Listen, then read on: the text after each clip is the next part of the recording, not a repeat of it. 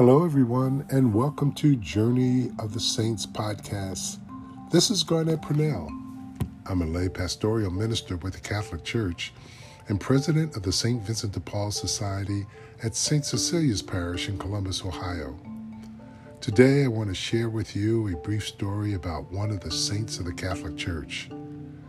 Today's saint is Saint Juan Diego, episode 249.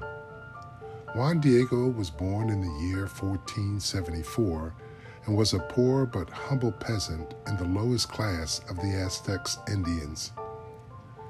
He was a convert to the Catholic faith who was baptized around the age of 50 by Franciscan missionary priests and accepted the Christian name Juan Diego.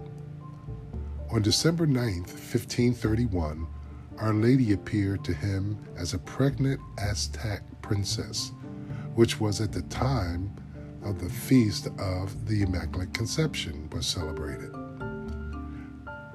This sighting took place on the hill of Tepeyac, which is present-day Mexico City. She asked to have a church built on the hill for her. To provide proof to the bishop, the Blessed Virgin Mary left an image on his tilma. This image is known as Our Lady of Guadalupe, and it still maintains its image of Our Lady to this day, almost 500 years old.